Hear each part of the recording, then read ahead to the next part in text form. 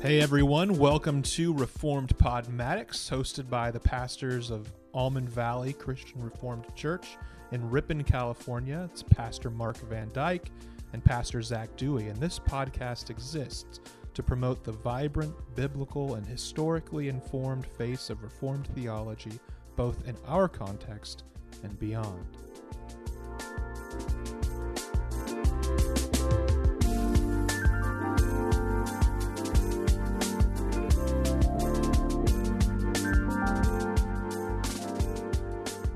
Hello, everybody, and welcome back to Reformed Podmatics. I am Pastor Zach. And I'm Pastor Mark. And today we are continuing on in our Synod 2022 series that we are doing as we lead up to Synod. We have now less than a week before I will be flying out and joining up with all of the other delegates in Grand Rapids to have a monumental Synod, not just monumental because of the content that we'll be discussing. Of course, that will be really important, but also monumental in the fact that it's just been 3 years since we've had our last Synod, which was in 2019. And so today we're going to be talking about what may be going on at Synod and what may be the objections, particularly to the HSR. These conversations we've been having over the past few weeks have been really focused on the HSR. There are other things on the docket,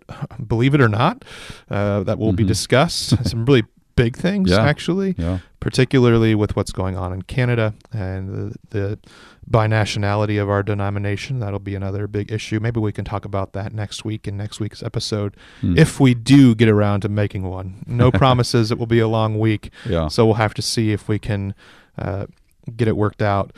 But our aim here is to maybe, project what might happen next week. And so we want to look at the objections that can be considered or anticipated to the human sexuality report.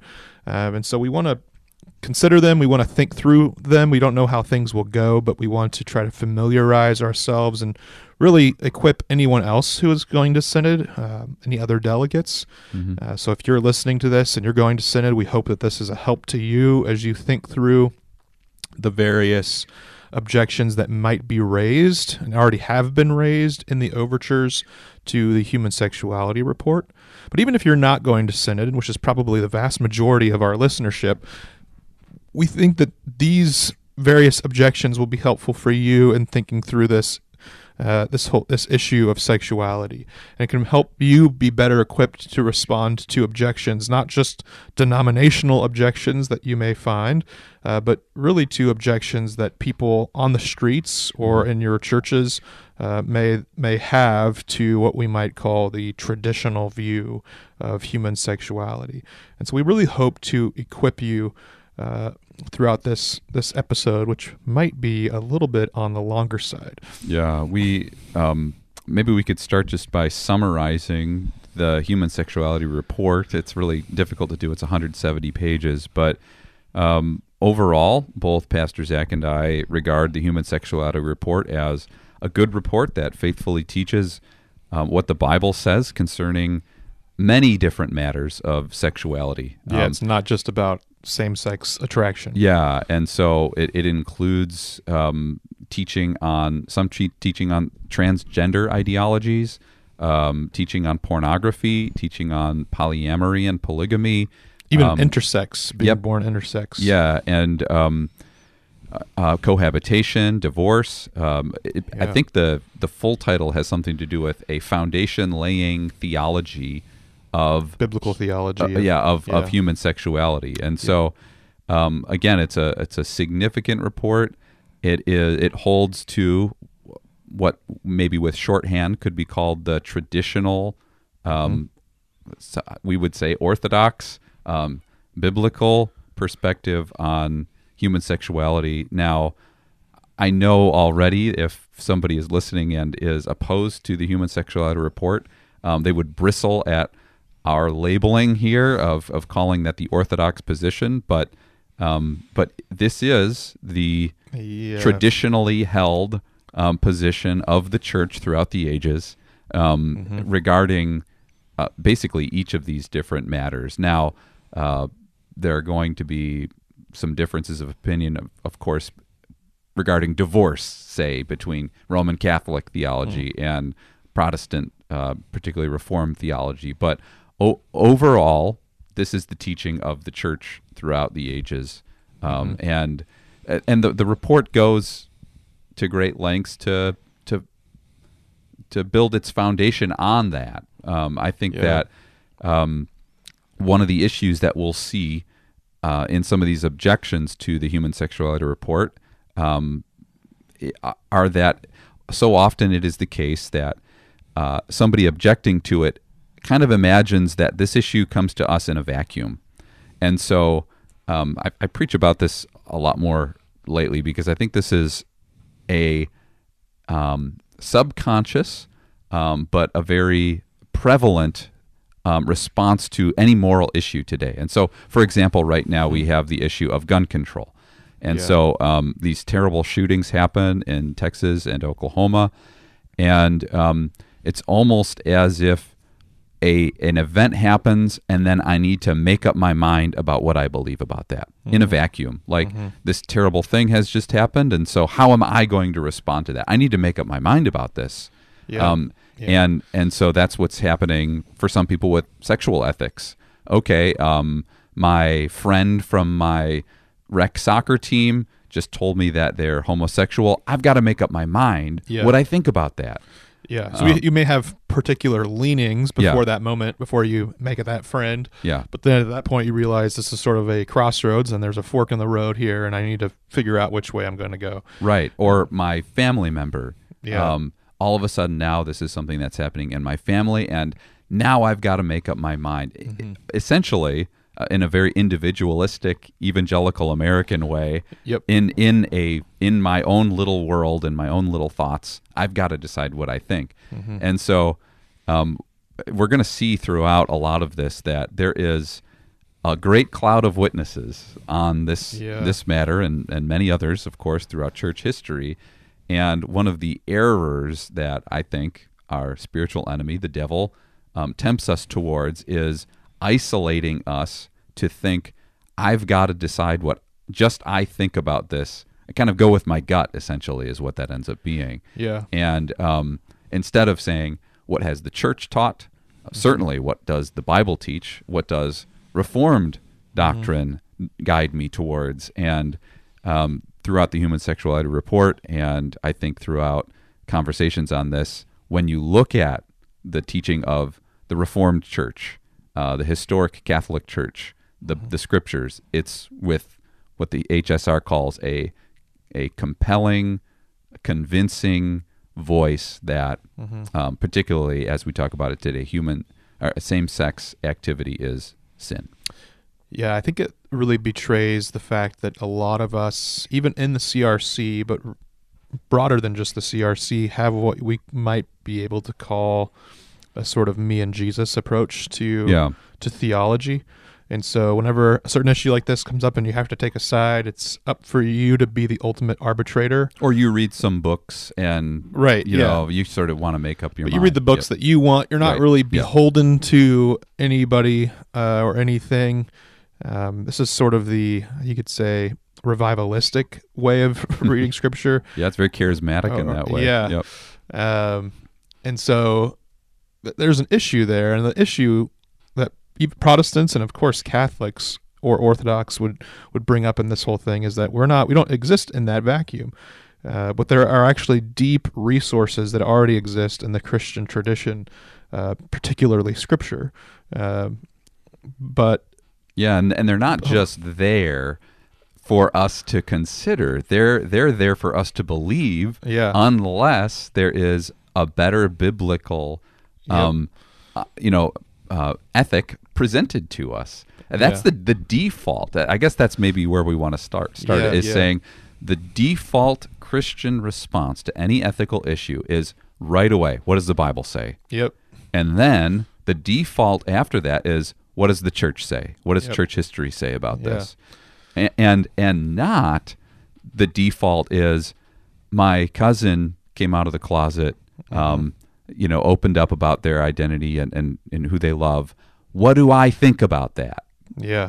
Like I think that so often is the default for particularly many Western people, and I think that that's a big factor in this ideology spreading so quickly through Europe and the West, where more communal communities, it has not spread nearly as quickly, say, through Africa and Asia. Yeah. In that way. So That's an interesting. That's a bit of a sociological observation, I guess. But in some of those other cultures, the default is, what does the family or history inform for me here, instead of just how do I think this should go? Yeah, it's that sort of post-Enlightenment, tabula rasa sort of way of looking at things, that my mind is a blank slate, and everybody just has their opinions, and I just have my opinion, and that's the best we can do, without really believing that there is such a thing as truth.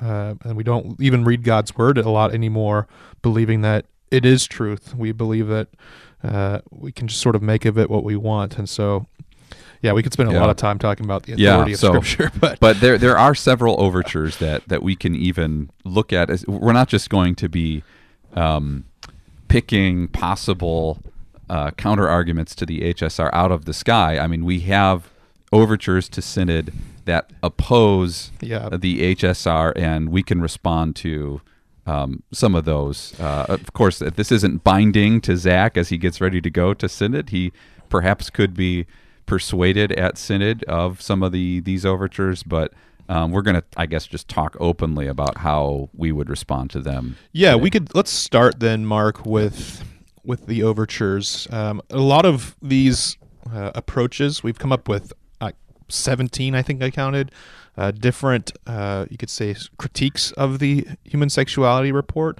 There's probably more that could be thought of. Yeah. But there's lots of different angles on how people are wanting to sort of, you could say, kick the legs out from underneath this report.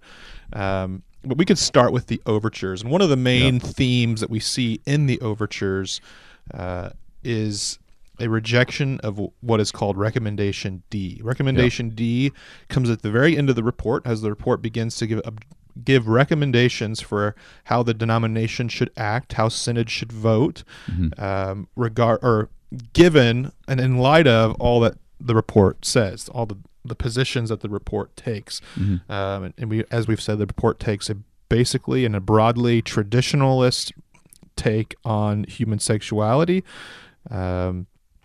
And so Recommendation D is simply that the position taken in the report on all these different issues should be seen as having already confessional status, meaning that if we accept the report, we recognize then that the positions of the report, the traditional position, is on the same status as our confessions, because the report argues that it's actually taught by our confessions, particularly by the Heidelberg Catechism when it talks about sexual immorality. And so if that was the case, if this report is accepted as confessional status, we could begin to enact church discipline, perhaps, on ministers and officers of the church who act out of step with the teachings of the church. And so if you're a pastor and you're wanting to conduct same-sex weddings and you did one, that would bring you under church discipline. Or if you were a pastor who was beginning to teach a series on sexuality and you wanted to teach about the goodness of homosexuality, that would bring you under church discipline. And so this is a pretty serious recommendation. It basically makes the report actionable, you could say. Yeah. And so one of the main overtures that we can see in the agenda, and if you have the agenda and you can find it online, you can read it for yourselves, is that a lot of classes are trying to basically remove Recommendation D and not recognize the report's position as having confessional status. Yeah, and I could just read from page 146 of the HSR where this is established. It says on page 146, we conclude then that the Church's teaching against sexual immorality, including homosexual sex, already has confessional status. According to our confessions, the Church may never approve or even tolerate any form of sexual immorality, including pornography, polyamory, premarital sex, extramarital sex, adultery, or homosexual sex. On the contrary, the church must warn its members that those who refuse to repent of these sins, as well as of idolatry, greed, and other such sins, will not inherit the kingdom of God. It must discipline those who refuse to repent of such sins for the sake of their souls. So that's page 146 of the actual report. And just as Zach said, we have several overtures contesting that particular point. Yeah.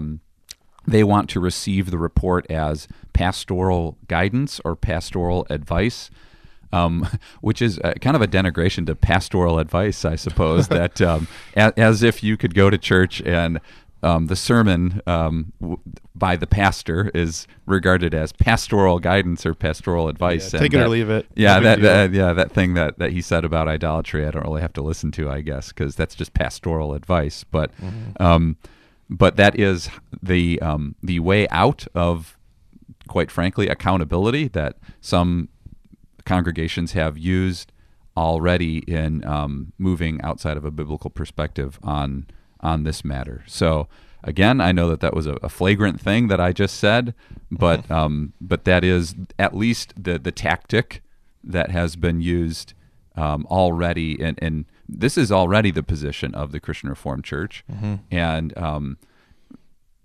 so the establishment of it officially as confessional is what has caused many people to get upset. Now, one way that this happens in one of the overtures is by saying, but we have people with differing opinions and views on this in our church, and so to make it confessional will be to bind their consciences and to not allow to sort of fracture the unity that we have in our church, despite our disagreements about this issue.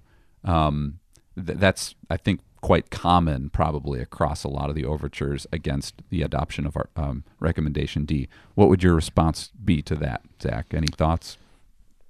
Yeah, the issue is that just because there's varying opinions doesn't mean that these varying opinions are valid and legitimate, biblically speaking. We could have all sorts of varying opinions. Somebody in a church may still hold to kinism, which is a belief that was rejected as heresy a few synods ago. Was that 2019? Was that the last synod that we had? Yeah.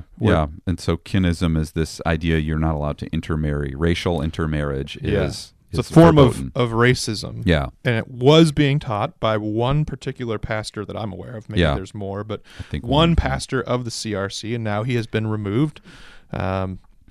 I think they left before it officially became a heresy. Yeah. But yeah, he's gone. He's out of the CRC. And so is the church, yeah. And that position has been condemned as heresy.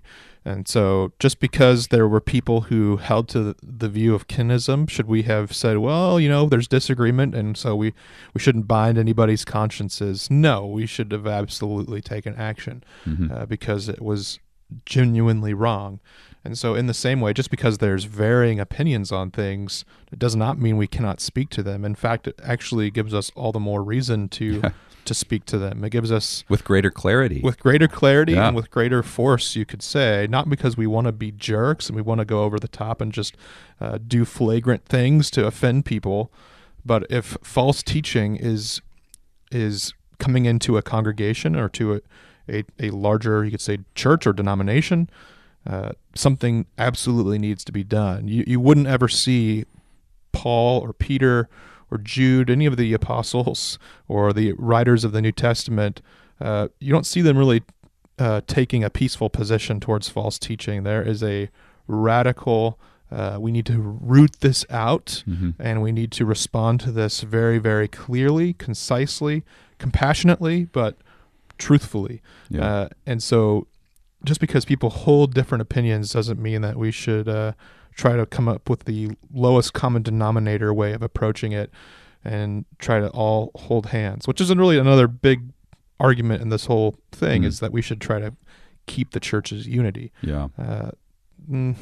It's tough. I'm one who is really, I'm a fan of church unity. Yeah. I love ecumenism, the idea of Christians working together, striving together to help one another, to debate things, to see where and if they can have genuine unity over certain things.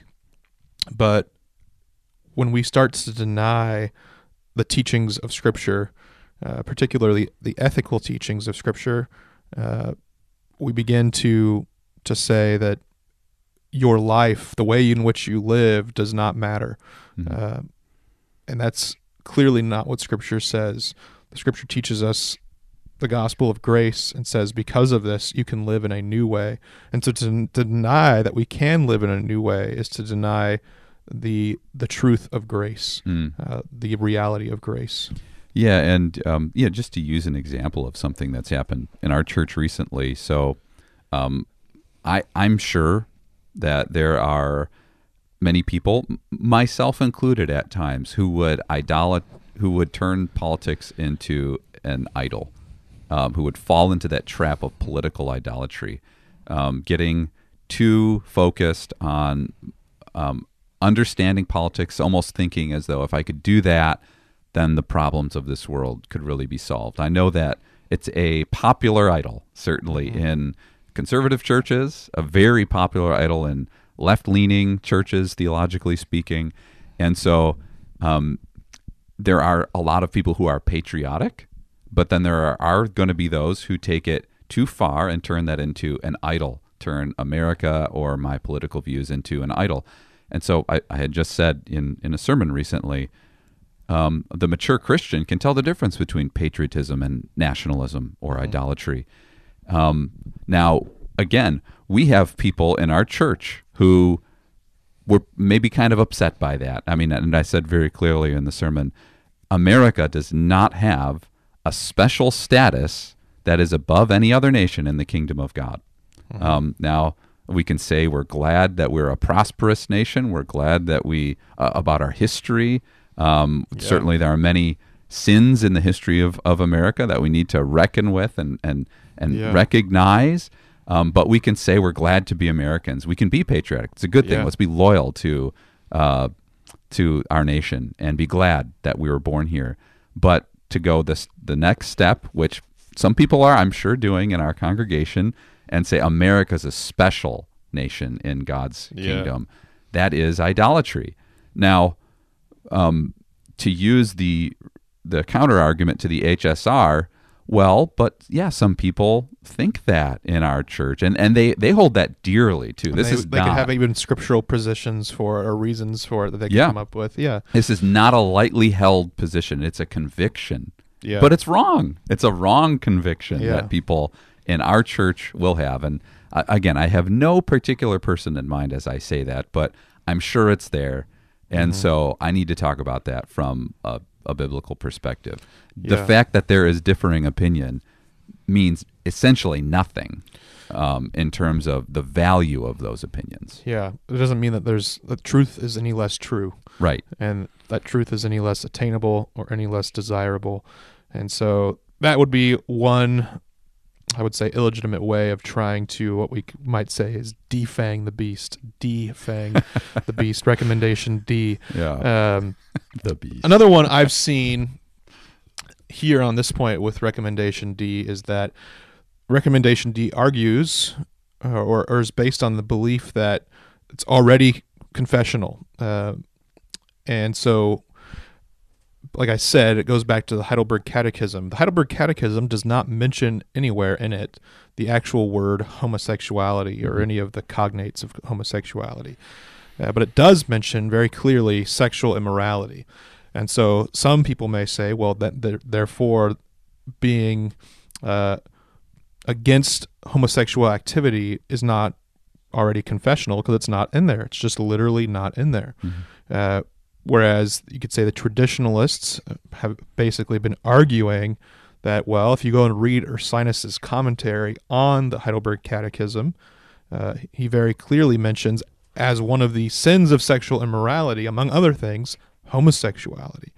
And so therefore, one of the authors of the Heidelberg Catechism himself believes that sexual immorality includes homosexuality. And That so was his therefore, intent in using those words. right. Yeah. And so we can see it's sort of like, this is how a lot of constitutionalism gets debated between Yeah. judges, right? Sure. What did the original authors of the Constitution mean, or is it a living document that we interpret freely today? It's very similar to that. There's Yeah, so parallels. the Federalist Papers would be essentially the Right. the Ursinus commentary, right? They tell Yeah. of the intention of Yeah. the Third Amendment and so from forth. the Yeah. author himself. From the authors. And so it's Yeah. really a similar thing. So one argument in one of the overtures basically says, well, Ursinus also in his commentary expands on different political positions that have to do with magistrates and kings, and obviously we've rejected that sort of stuff. So his commentary is not what is confessional. It's the catechism that's confessional.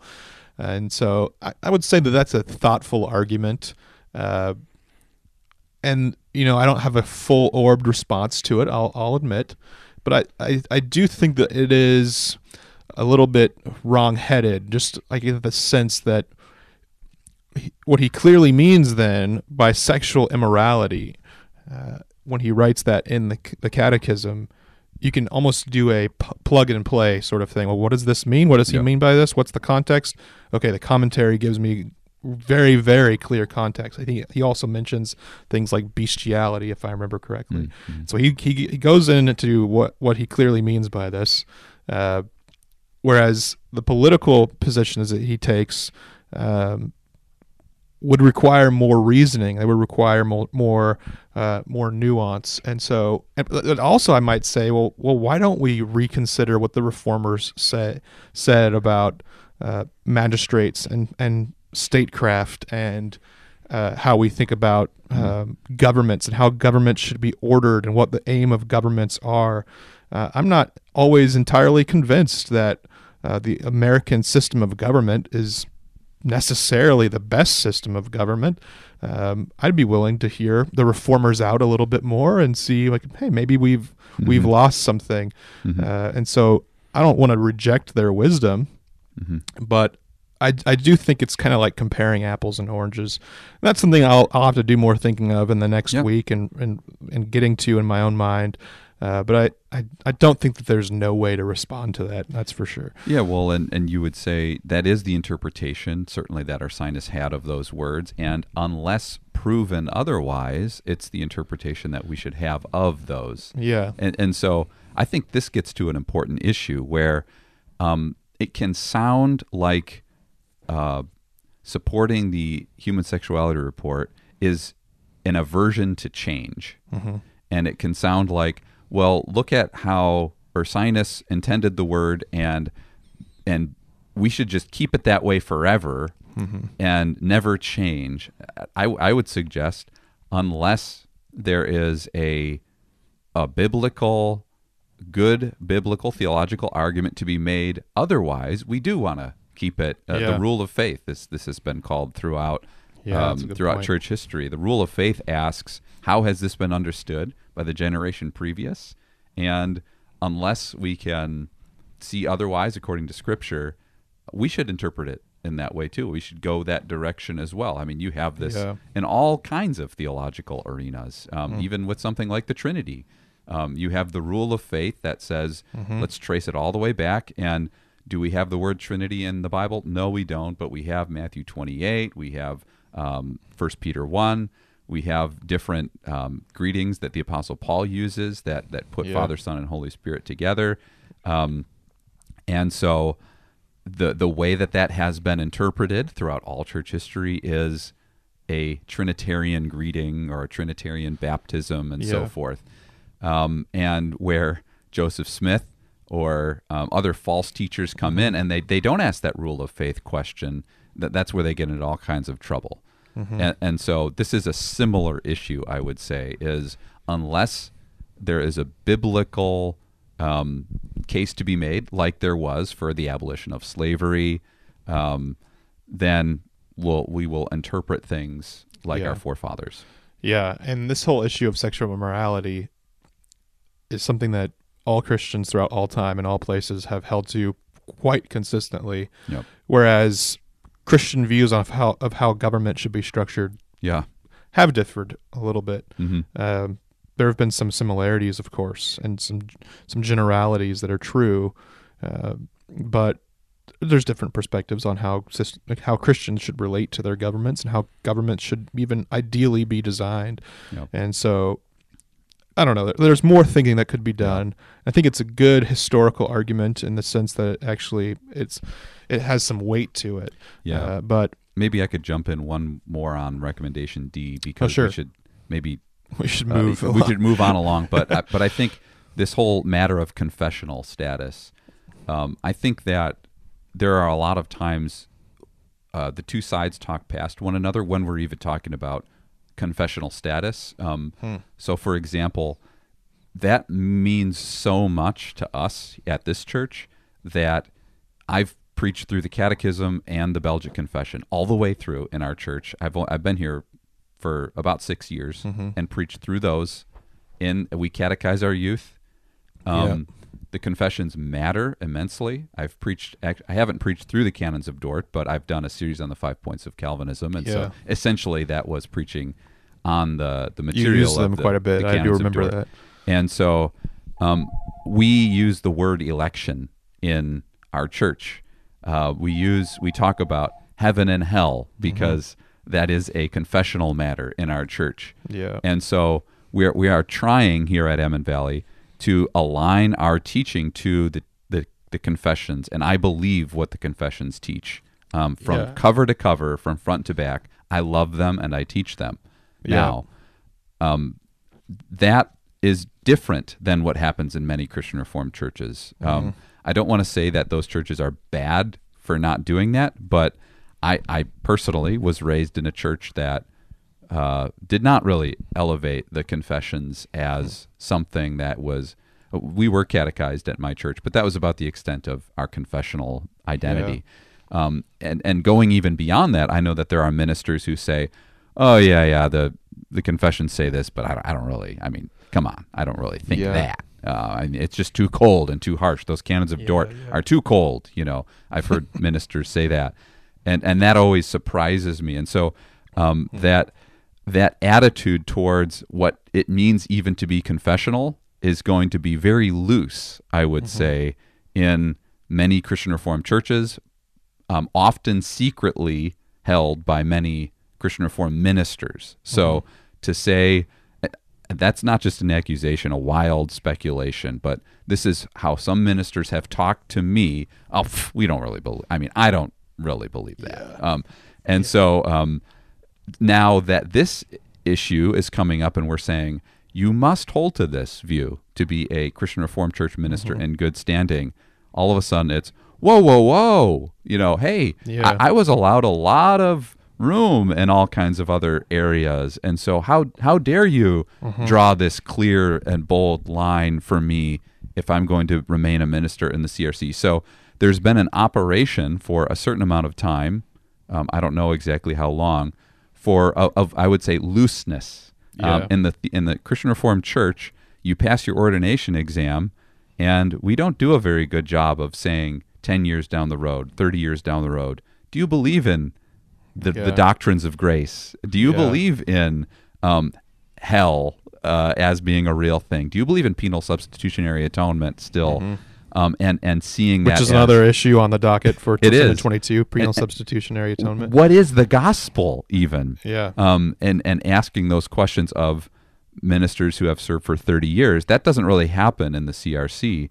And so this is like jumping into cold water all of a sudden for guys who have operated with and women, I suppose too, with a very loose understanding of what confessionalism means. So I think that's underneath the surface very much of this conversation about confessionalism. Yeah, I think that is too. It feels like things are being sort of tightened up. Restrictions are being tightened up, and this makes it feel perhaps uncomfortable for some. And I don't say that lightly. I don't say that like in judgment over them, but just in saying like I can sort of see the anxieties for people that this might all create.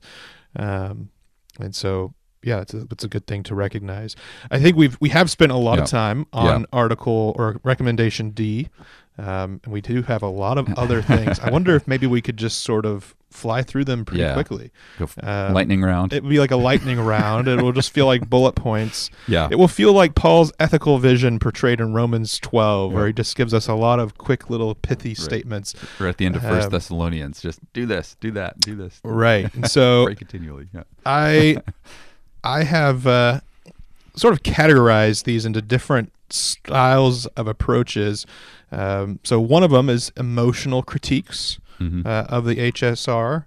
Another would be more intellectual or Bible-based critiques. They're trying to make biblical arguments. And then there's also a whole host of the report's publication process critiques. So the background leading up to the synodical committee that was formed to write this HSR. Then there's also critiques on who composes the committee. And so we'll kind of run through these. Let's start with the emotional critiques. Yeah. The first one that I've put down here is a story I've heard not so much in the overtures. Another part of my influence in coming up with these approaches and thinking about these critiques has been listening to a lot of the All One Body YouTube videos. I've watched, I would say, about half of them, probably. There's probably about 35 or so. Yeah. And they're all, they vary in length. They're generally about 10 minutes a piece. I've also watched, there was a long form, I think an hour plus video of 3 different pastors who have, I think, left the CRC, who are themselves same-sex attracted. Yep. That was on the All One Body site. Yeah, too. that was, I think, the very first video they released.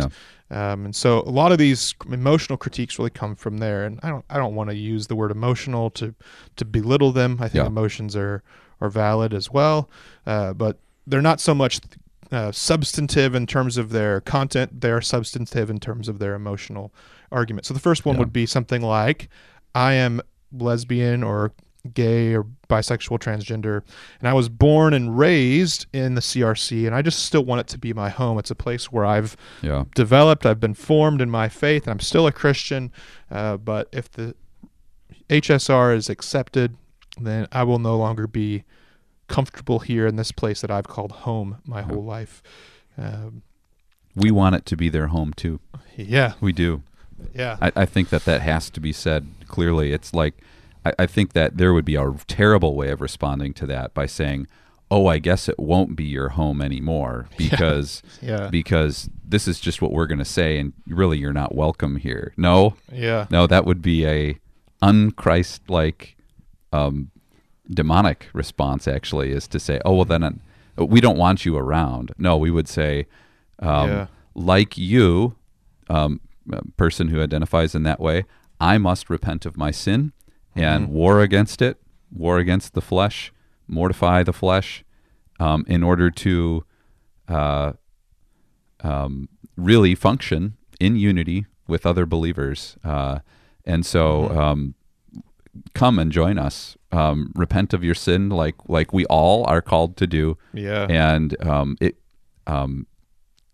there is grace. There is grace here for us and for you.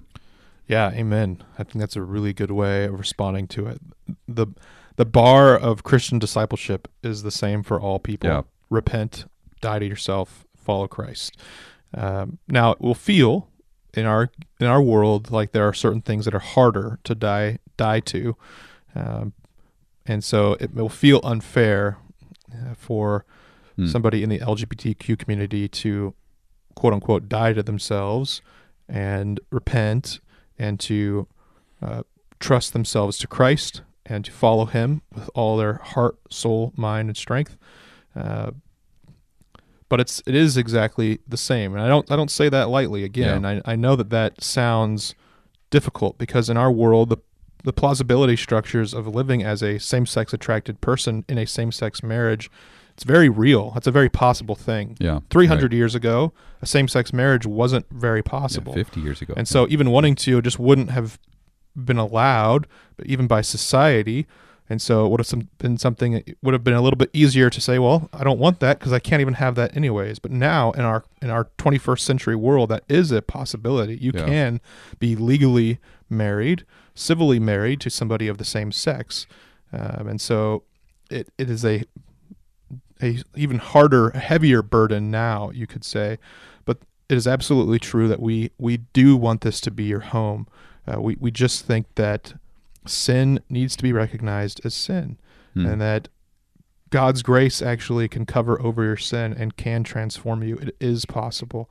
Yeah. There are plenty of LGBTQ brothers and sisters who have repented, who are living in faithful lives of purity, faithful lives of integrity, And where they are joyful following, lives. where they Yeah. are following Christ. And Yeah. is it easy? No, but is it joyful? Yeah. I think the loud answer is yes. I have even friends in the CRC who are this way. Yeah. I've read plenty of stories of others from outside the CRC who live this way. I have a very close friend who's like this.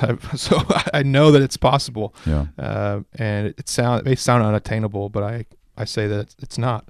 Another response or critique would be accepting that the HSR would be divisive and exclusive, and therefore unbecoming to the inclusive gospel of Christ.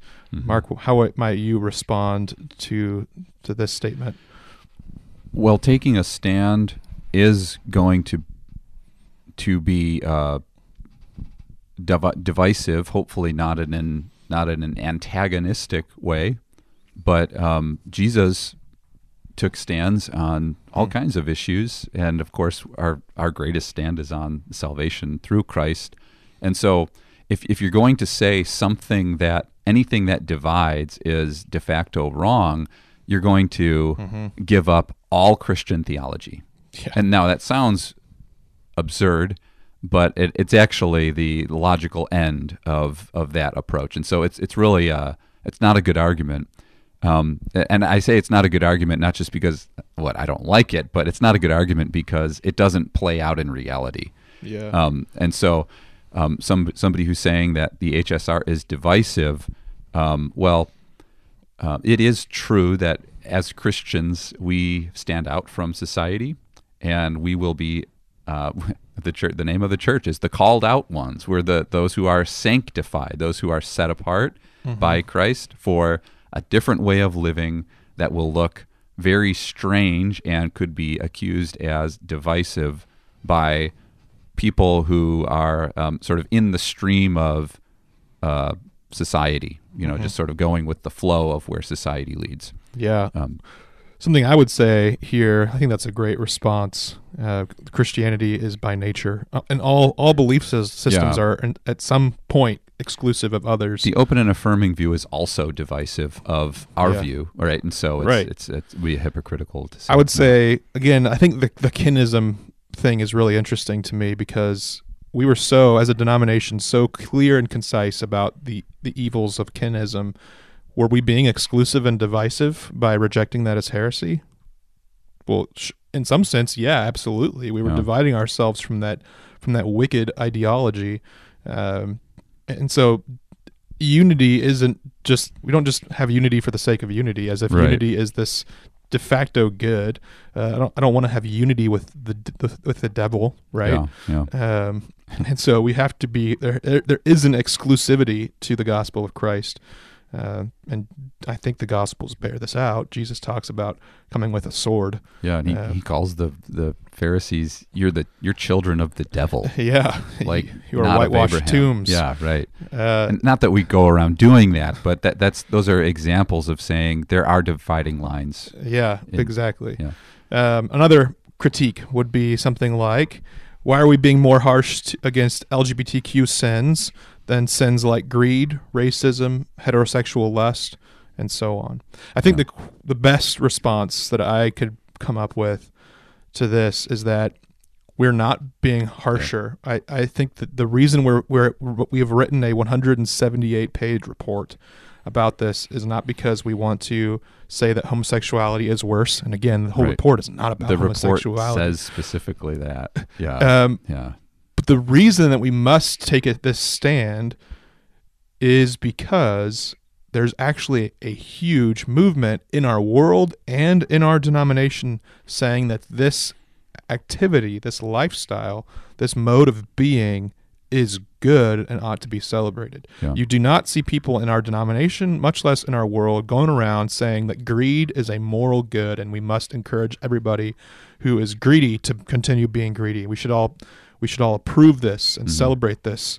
There's nobody going around saying that idolatry is a moral good. We should all be idols. Everybody in the church should get the little wood carving in their house and they should bow down to it every day. Yeah. There's nobody going around saying that stealing is a moral good, so we should all practice going to the grocery store and seeing what we can get away with in our purses or in our bags.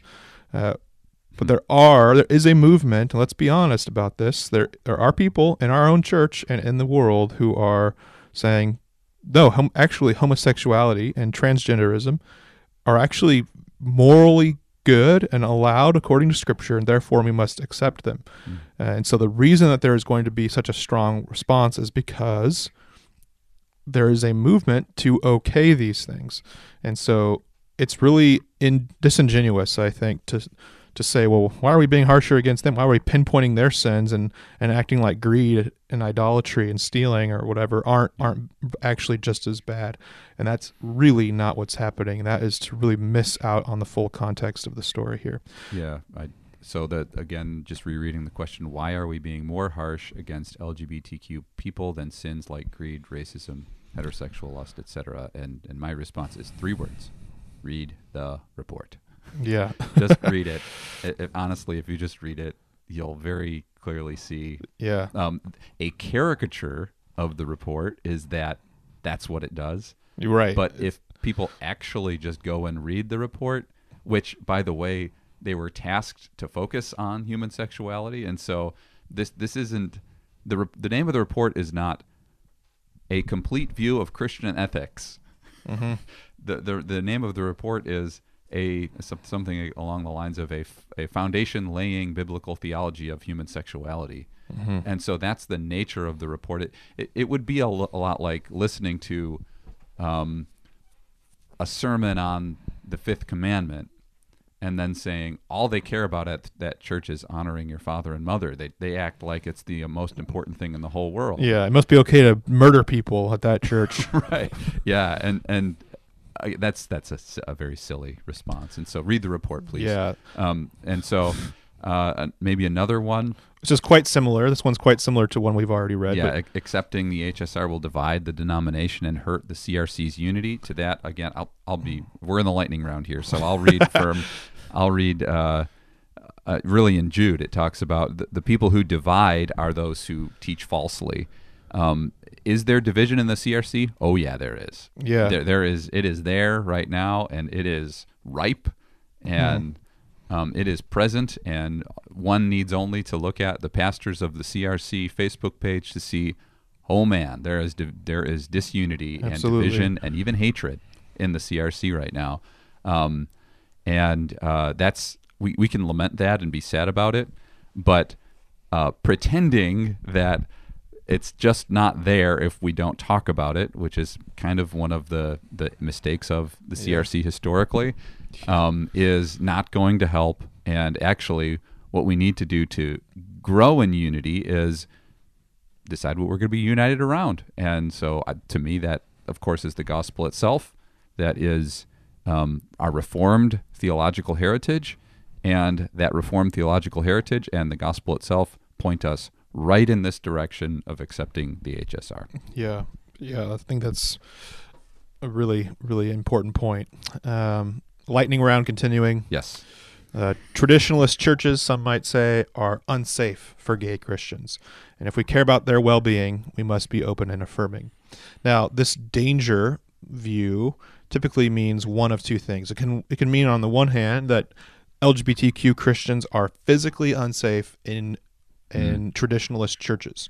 I have actually heard this argument. It's made in one of the more recent, actually I think the most recent All One Body video, that people have been threatened to be beat up or physically abused. I haven't seen that. And that is, if that's happening, which I can neither confirm nor deny, but if it's happening, that's absolutely wrong. As Mark said earlier, we want this to be their home. We want these people to be loved and cared for very, very deeply. And so that is sinful and wicked and demonic and disgusting if that's happening. The other way that this is mentioned, that this unsafeness, this unsafe environment, is that traditionalist churches, in rejecting the morality of LGBTQ lifestyles, basically make it a psychologically unsafe place, such to the extent that LGBTQ believers find themselves tempted towards suicide or self-harm. And so this is the more common of the ways that this argument gets made, is that by rejecting the morality of it, traditionalist churches are making an unsafe environment. I've seen this quite a bit. It's actually something that I think Mary Holst even kind of mentions. Maybe I'm getting a little too edgy naming names, but she talks about how, and this is just generally said a lot, transgender people, Christians included, are much more likely to commit suicide than others. And so this must mean that it's the fault of those who reject this lifestyle. It's that social pressure that causes that self-loathing. Yes. Yep. And so while I am really sympathetic to the plight of anybody who feels suicidal, and I absolutely think that that is tragic and horrific, and I want to see that person be cared for and loved, I don't think we can place the blame for such psychological things solely at the feet of those who reject it. And that's just a fact, actually, that people who undergo the transition surgery, who they undergo the whole process, are still just as likely, statistically, to be tempted towards a suicidal direction. And so the argument that being opposed to, say, transitioning is causing people to be suicidal is just factually not true, because that sad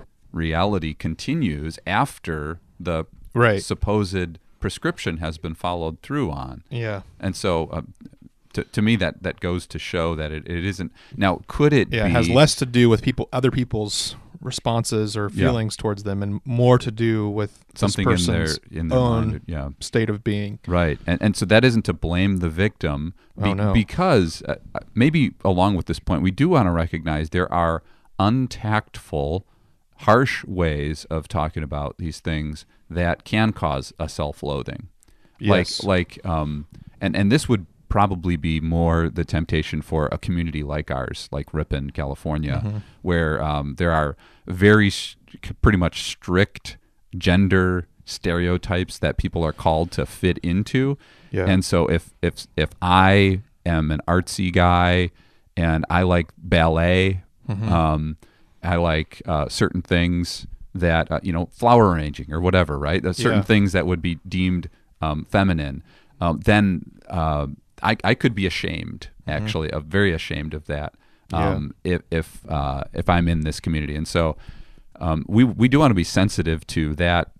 That is also evil, I would say, is to delineate too strictly what the gender interests should be and shame people for falling outside of those criteria. And so there is some truth to that claim that there could be social pressure that causes self-loathing. Yeah. However, the response is a Christian response. It isn't the worldly response to say then you need to transition.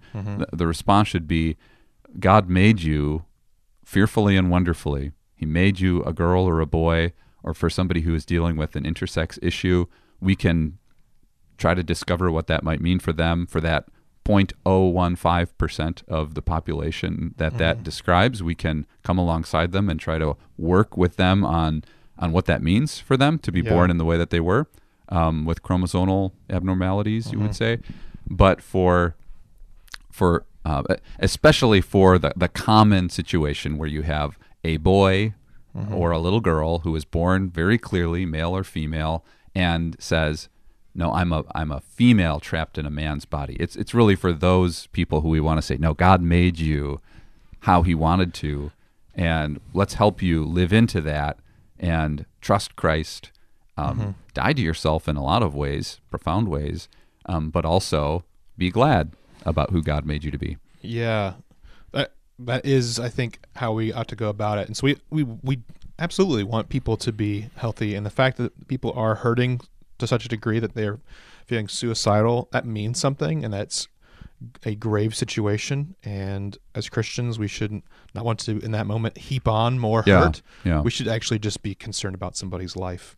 Yeah, we don't want to just say get over it. We want to come alongside. Yeah. But the whole argument as it's used, especially by people who aren't transgender or who aren't gay but are, you could say, allies, they use this argument in favor of their position, thinking that the more we affirm, the safer they will be.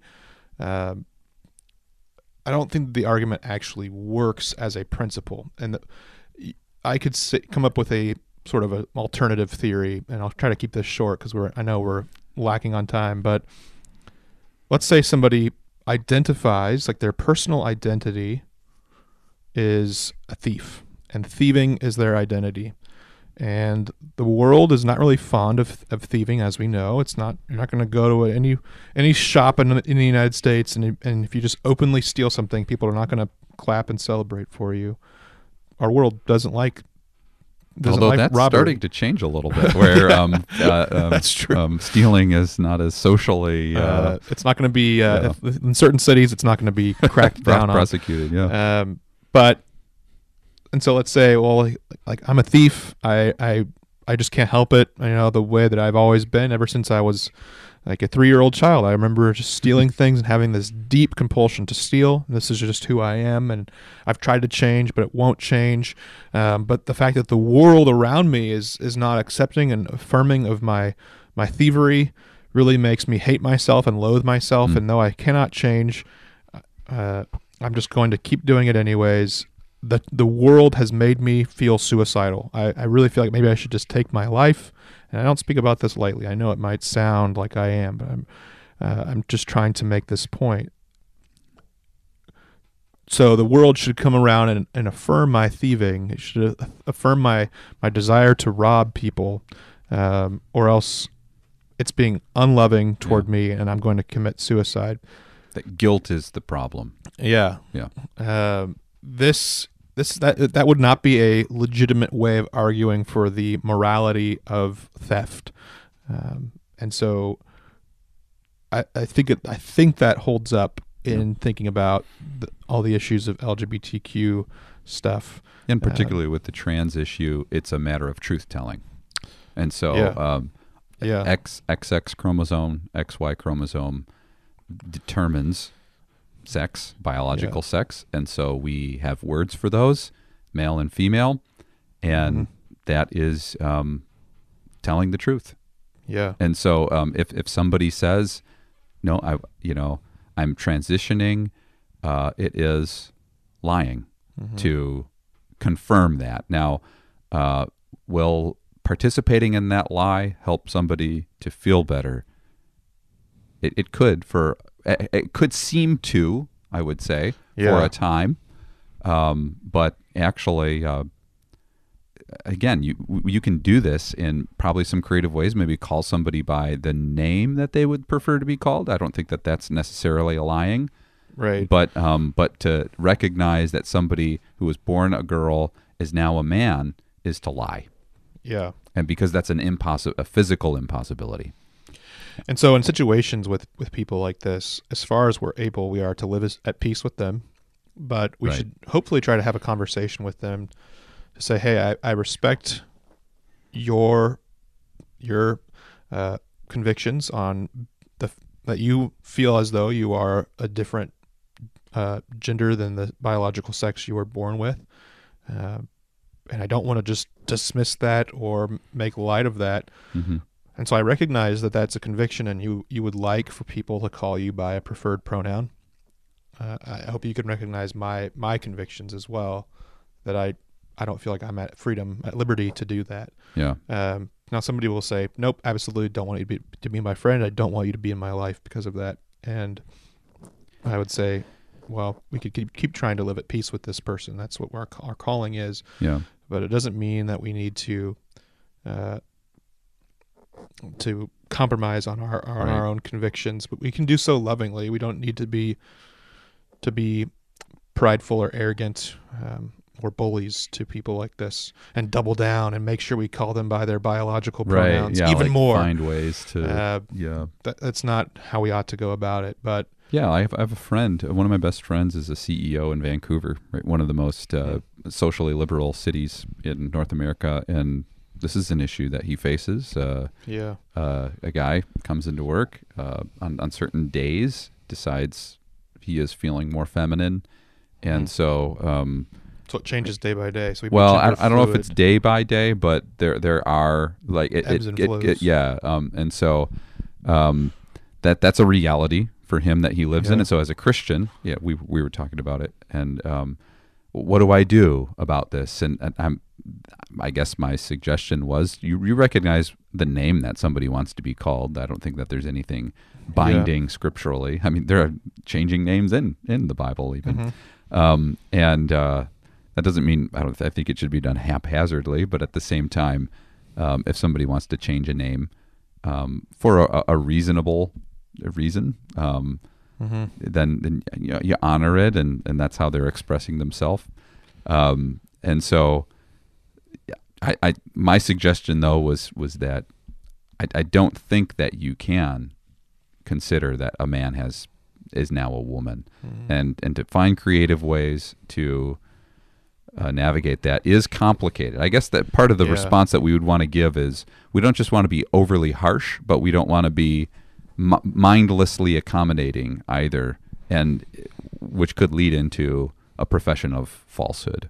So we are way over time from our normal length here at this point, but maybe we could do some of these next week. I think maybe in wrapping up, I would say some arguments are easily dismissed, I would say. I think actually the confessional counter-argument is quite easily dismissed. I actually think that that's kind of a slam dunk in terms of the historic teaching of the church, the understanding of the church throughout the ages on this issue of particularly of homosexuality, and the need to have a confessional understanding of it. It's actually quite basic. We have a confessional understanding of baptism. We have a confessional understanding of polity. And the Bible is clearer about the issue of homosexuality than it is certainly about church polity. I mean, that I would agree with that. That is, I don't even think you could possibly disagree with that, actually.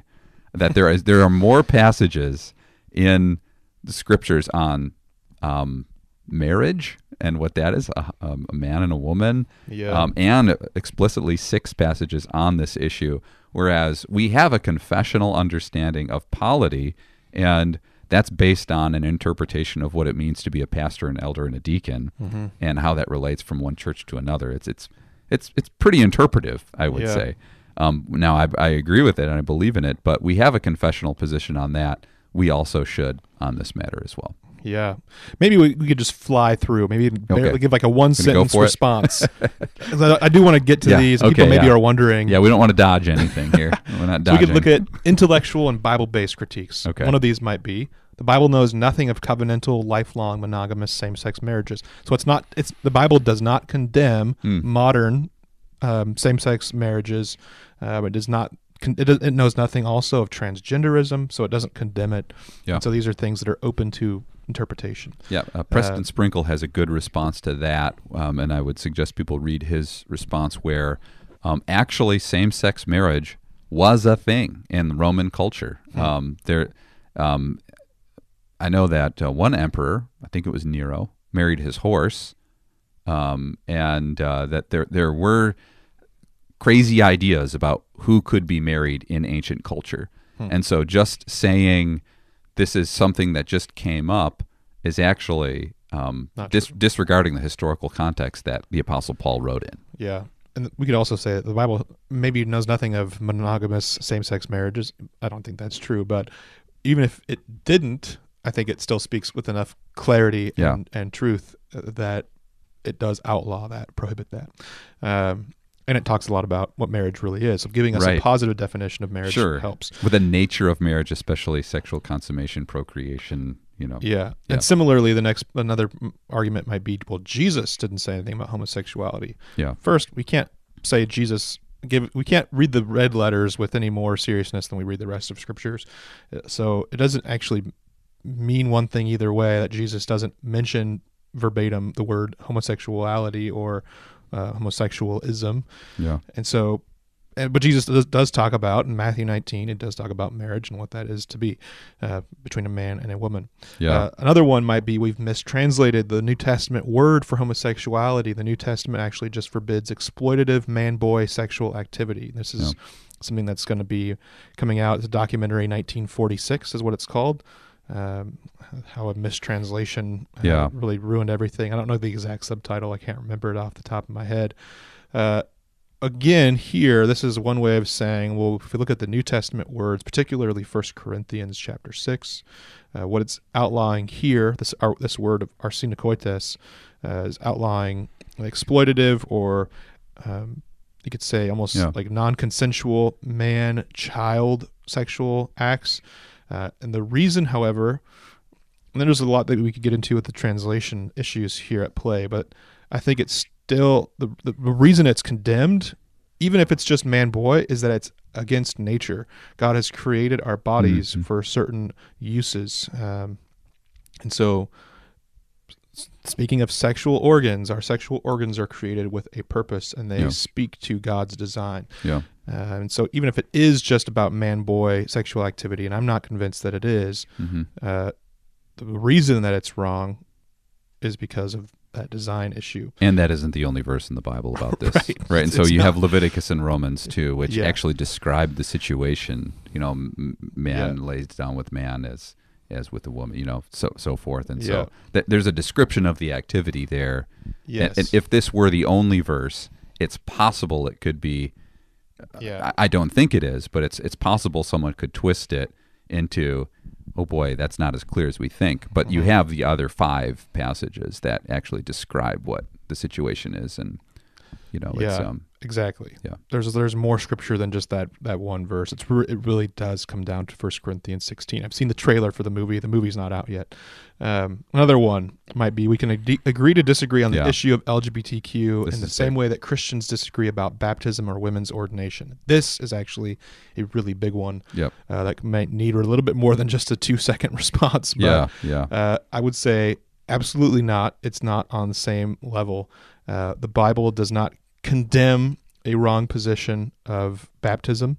In fact, I could see that the Bible isn't.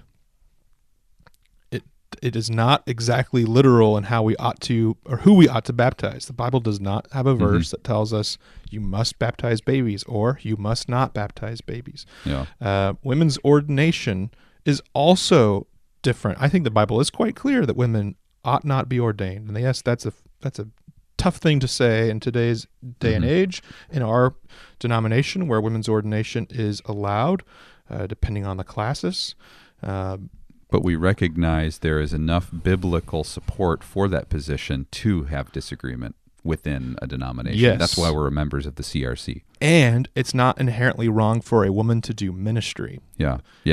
You could maybe say ministry with the cap or with a lowercase m in some sense. Women are absolutely supposed to and are called to do ministry in the church and in the world. And baptism is something that's absolutely supposed to be happening. And so how we disagree on these things is different. It's a totally different level of error to say that something that is explicitly mentioned as sin by Scripture and actually said that those who practice such things do not inherit the kingdom of heaven, as 1 Corinthians 6 does speak of. That puts it on a very different plane than women's ordination or baptism. So while the HSR is not necessarily talking about the gospel and articulating what the gospel is, when we start to deny what the scriptures say about sin and say that certain things that are sinful and that threaten our salvation are actually okay, then we get into very different kinds of waters than we do when we're talking about who should be a recipient of baptism or who can be ordained. Yeah, so it is very, very different. In addition to what you've said, which is a great response, I would say make the case then from Scripture that this is a good thing. Yeah. So don't just say, because we have differing opinions on baptism than Baptists do, or because we have differing opinions on women's ordination within our denomination, that we can do that here too, because then all of it, you're not making the case, actually, that this is a debatable matter. You're just saying there are debatable matters, and we think this is one. And you're actually not making a case that it is one. You're just saying we think it belongs in that category.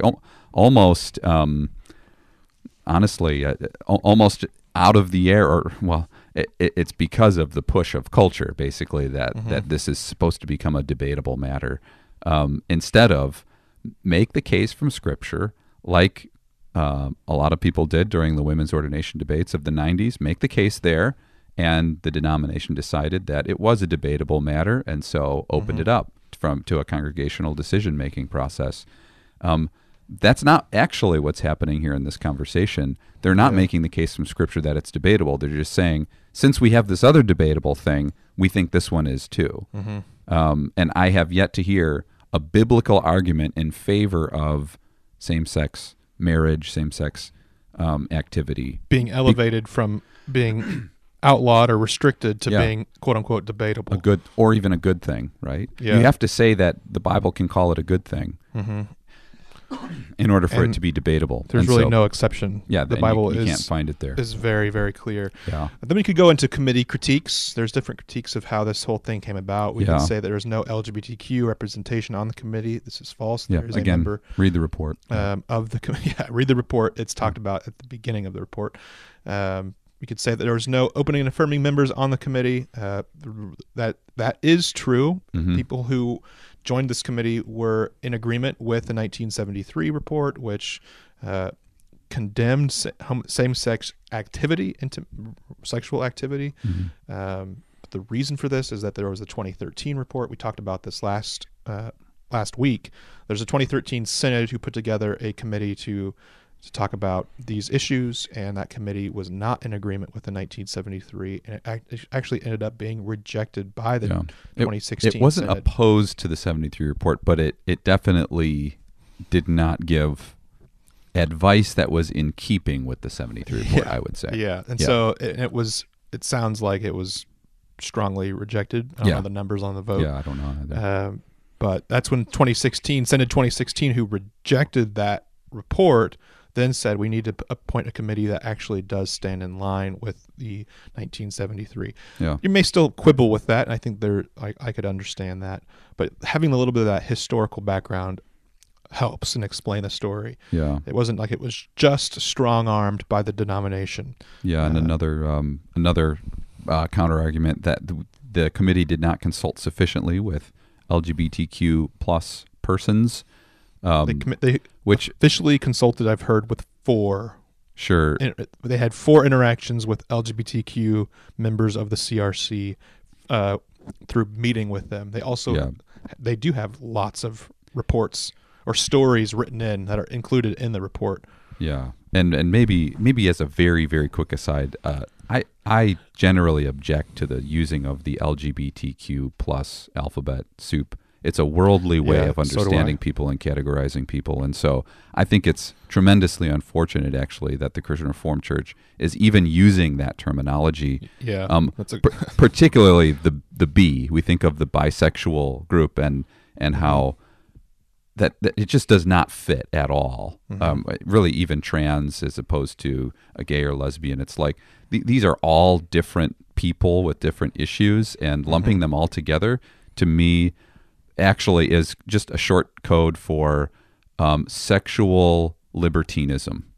Yeah. Basically saying there should be no rules concerning sexual mores. In his book, The Rise and Triumph of the Modern Self by Carl Trueman, he actually goes through the history and how early on in the 60s and 70s, these groups all were very disparate and really didn't like each other. They were actually, there was a lot of contention between these groups what it wasn't until really after the 80s and 90s, particularly the AIDS crisis, that these groups saw that unifying could actually bring their movement political success. Yeah, and so that's a side to the issue, I guess. But I do just want to say that maybe for the record, you might say is that this term LGBTQ plus is not a Christian. Like it says in 1 Corinthians, we regard no one any longer from a worldly point of view, and so that is a worldly label put on a very diverse group of people. I think it actually does an injustice to the people who are in this supposed category. But anyways, so they did not consult sufficiently with people of this group, and the response would be, well, what would be enough consulting? I find this to be actually one of the very weakest arguments against the HSR, because we live saturated in a culture. It's Pride Month right now. While we've been recording this, I got an email that popped up on my screen from Chipotle about how they're celebrating Pride Month right now. Right? And so it's everywhere. My family goes to Disney World. We're Disney fans. We are saturated by the supposed goodness of almost every TV show, of relationships and identity and trans, and so is it true that there would be some people that they have not met in the CRC and consulted with them? Of course that's going to be true. They couldn't meet with everyone.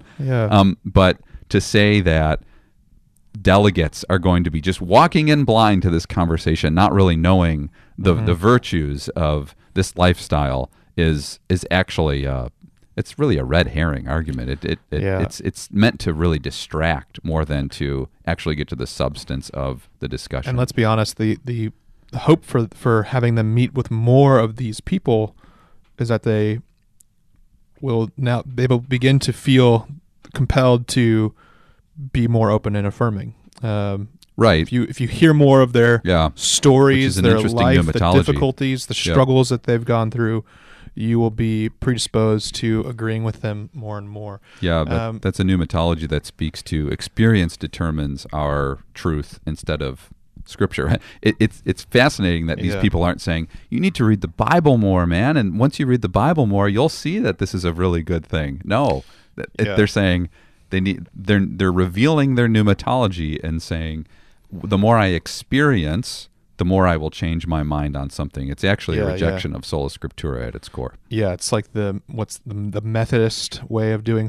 theology. It's scripture, tradition, philosophy, that's basically the Reformed approach, and then fourthly, experience. But it's reversing it all and putting experience really at the forefront. It's foregrounding experience in the theological process. Yeah. Okay. Fifth and final, you could say, committee critique would be that they didn't present the best of both sides of the debate. They only criticized the open and affirming view. Again, I would just say read the report.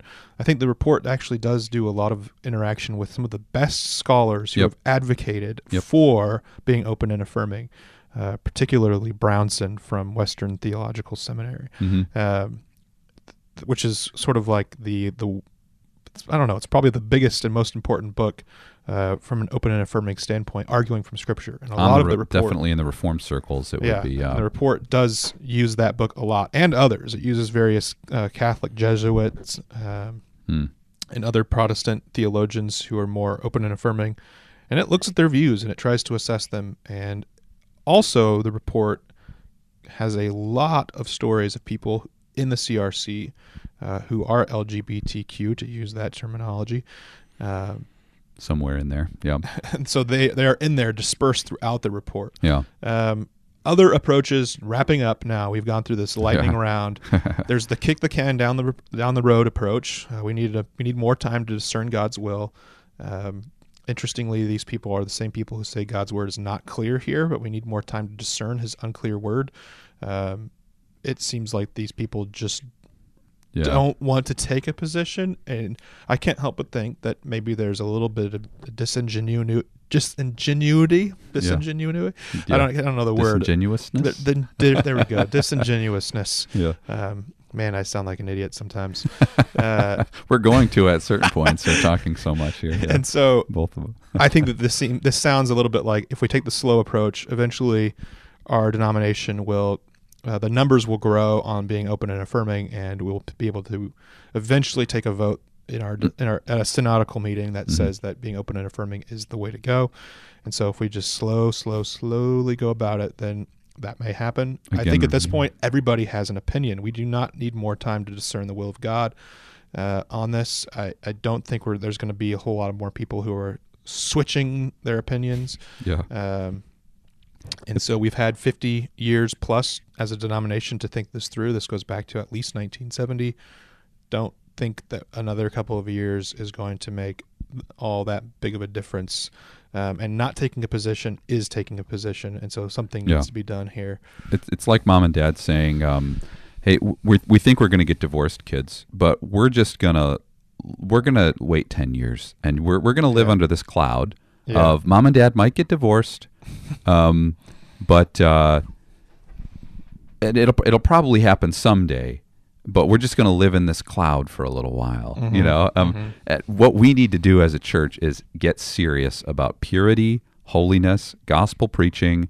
We need to move forward. We'll take a stand on this so that we can move forward with ministering to all kinds of different people instead of allowing it to be, kicked down 2 years. Oh, we're going to talk about it again in 2 years. Yeah. And then, that hasn't been enough time again in 2 years. We've had enough time. Definitely since 2016, when same-sex marriage was legalized in this country. 2015, sorry, when the Obergefell decision came. And we have had time. And so not only that, but we've also had time to see what's happened in other denominations, which have crumbled and have not proclaimed the gospel with the same enthusiasm, the gospel itself. And so that gets to the final thing that I want to bring up, which is the argument that I know lots of people who love Jesus who differ on this matter, to which I just want to respond with Jude chapter. There's only one chapter of Jude, so Jude verse 4 that describes people who change the grace of God into a license for immorality. And so that's what we believe is happening concerning here. They're saying God is gracious. There are even some who say openly, on this matter, I could get it wrong, and I don't think God is going to meet me at the pearly gates and say, you got that one wrong, but I'm just going to let you in anyways, kind of a thing. They're basically openly saying the grace of God is a license for immorality. They're saying that in their argument. What do they do, according to Jude? In doing so, they deny Jesus Christ, our only sovereign and Lord. And actually, Jude is referring to that in the context of sexual immorality, even. And so, that is it a gospel issue? Is it the gospel itself? No, it's not the gospel itself that we're debating here, which is the gospel itself is that Christ saves sinners through his death and resurrection. But this is a side door into a gospel issue, which basically says it doesn't really matter, and we can disagree on this behavior that the Bible, we think, clearly condemns, that then says it is an issue with gospel implications. It is not the gospel itself that is being debated here. Yeah, the good news is not that you ought to be a heterosexual, but cisgendered person. But when we talk about holiness, then we are talking about gospel issues. Yeah, and so we are certainly contending that there are godless men. Grace restores nature. Who are changing the grace of God into a license for immorality and denying Jesus Christ in doing so. That's what we believe is happening according to Jude and really the teaching of the whole Bible. And so it makes this high stakes. Yeah, right. And we can be honest about confessional at least. And I think everybody on all sides of this is recognizing that this is high stakes, and this is going to be a really big decision that is made here in about a week and a half by our synodical delegates, and so it's time to pray. It's time for us to be on our knees as a denomination, seeking the Lord's face, seeking his goodness, begging him that he would enable us to stand true to him, and that his will would be done in our church, in our denomination, and in our world. Yeah. And so it's in that spirit that we'll finish out this episode. We thank you for listening. We ask you to pray. I ask you to pray for me as I go, that the Lord would sustain me day by day. It's going to be difficult, I know, but with him, I can do it. Yeah. I know. Yeah. And so be in prayer. Be in prayer for me and for all the delegates who will be going. And we will be, hopefully, Lord willing, with you next week or the week after. Yeah. All right. Grace and peace, you guys. All right. Bye, guys.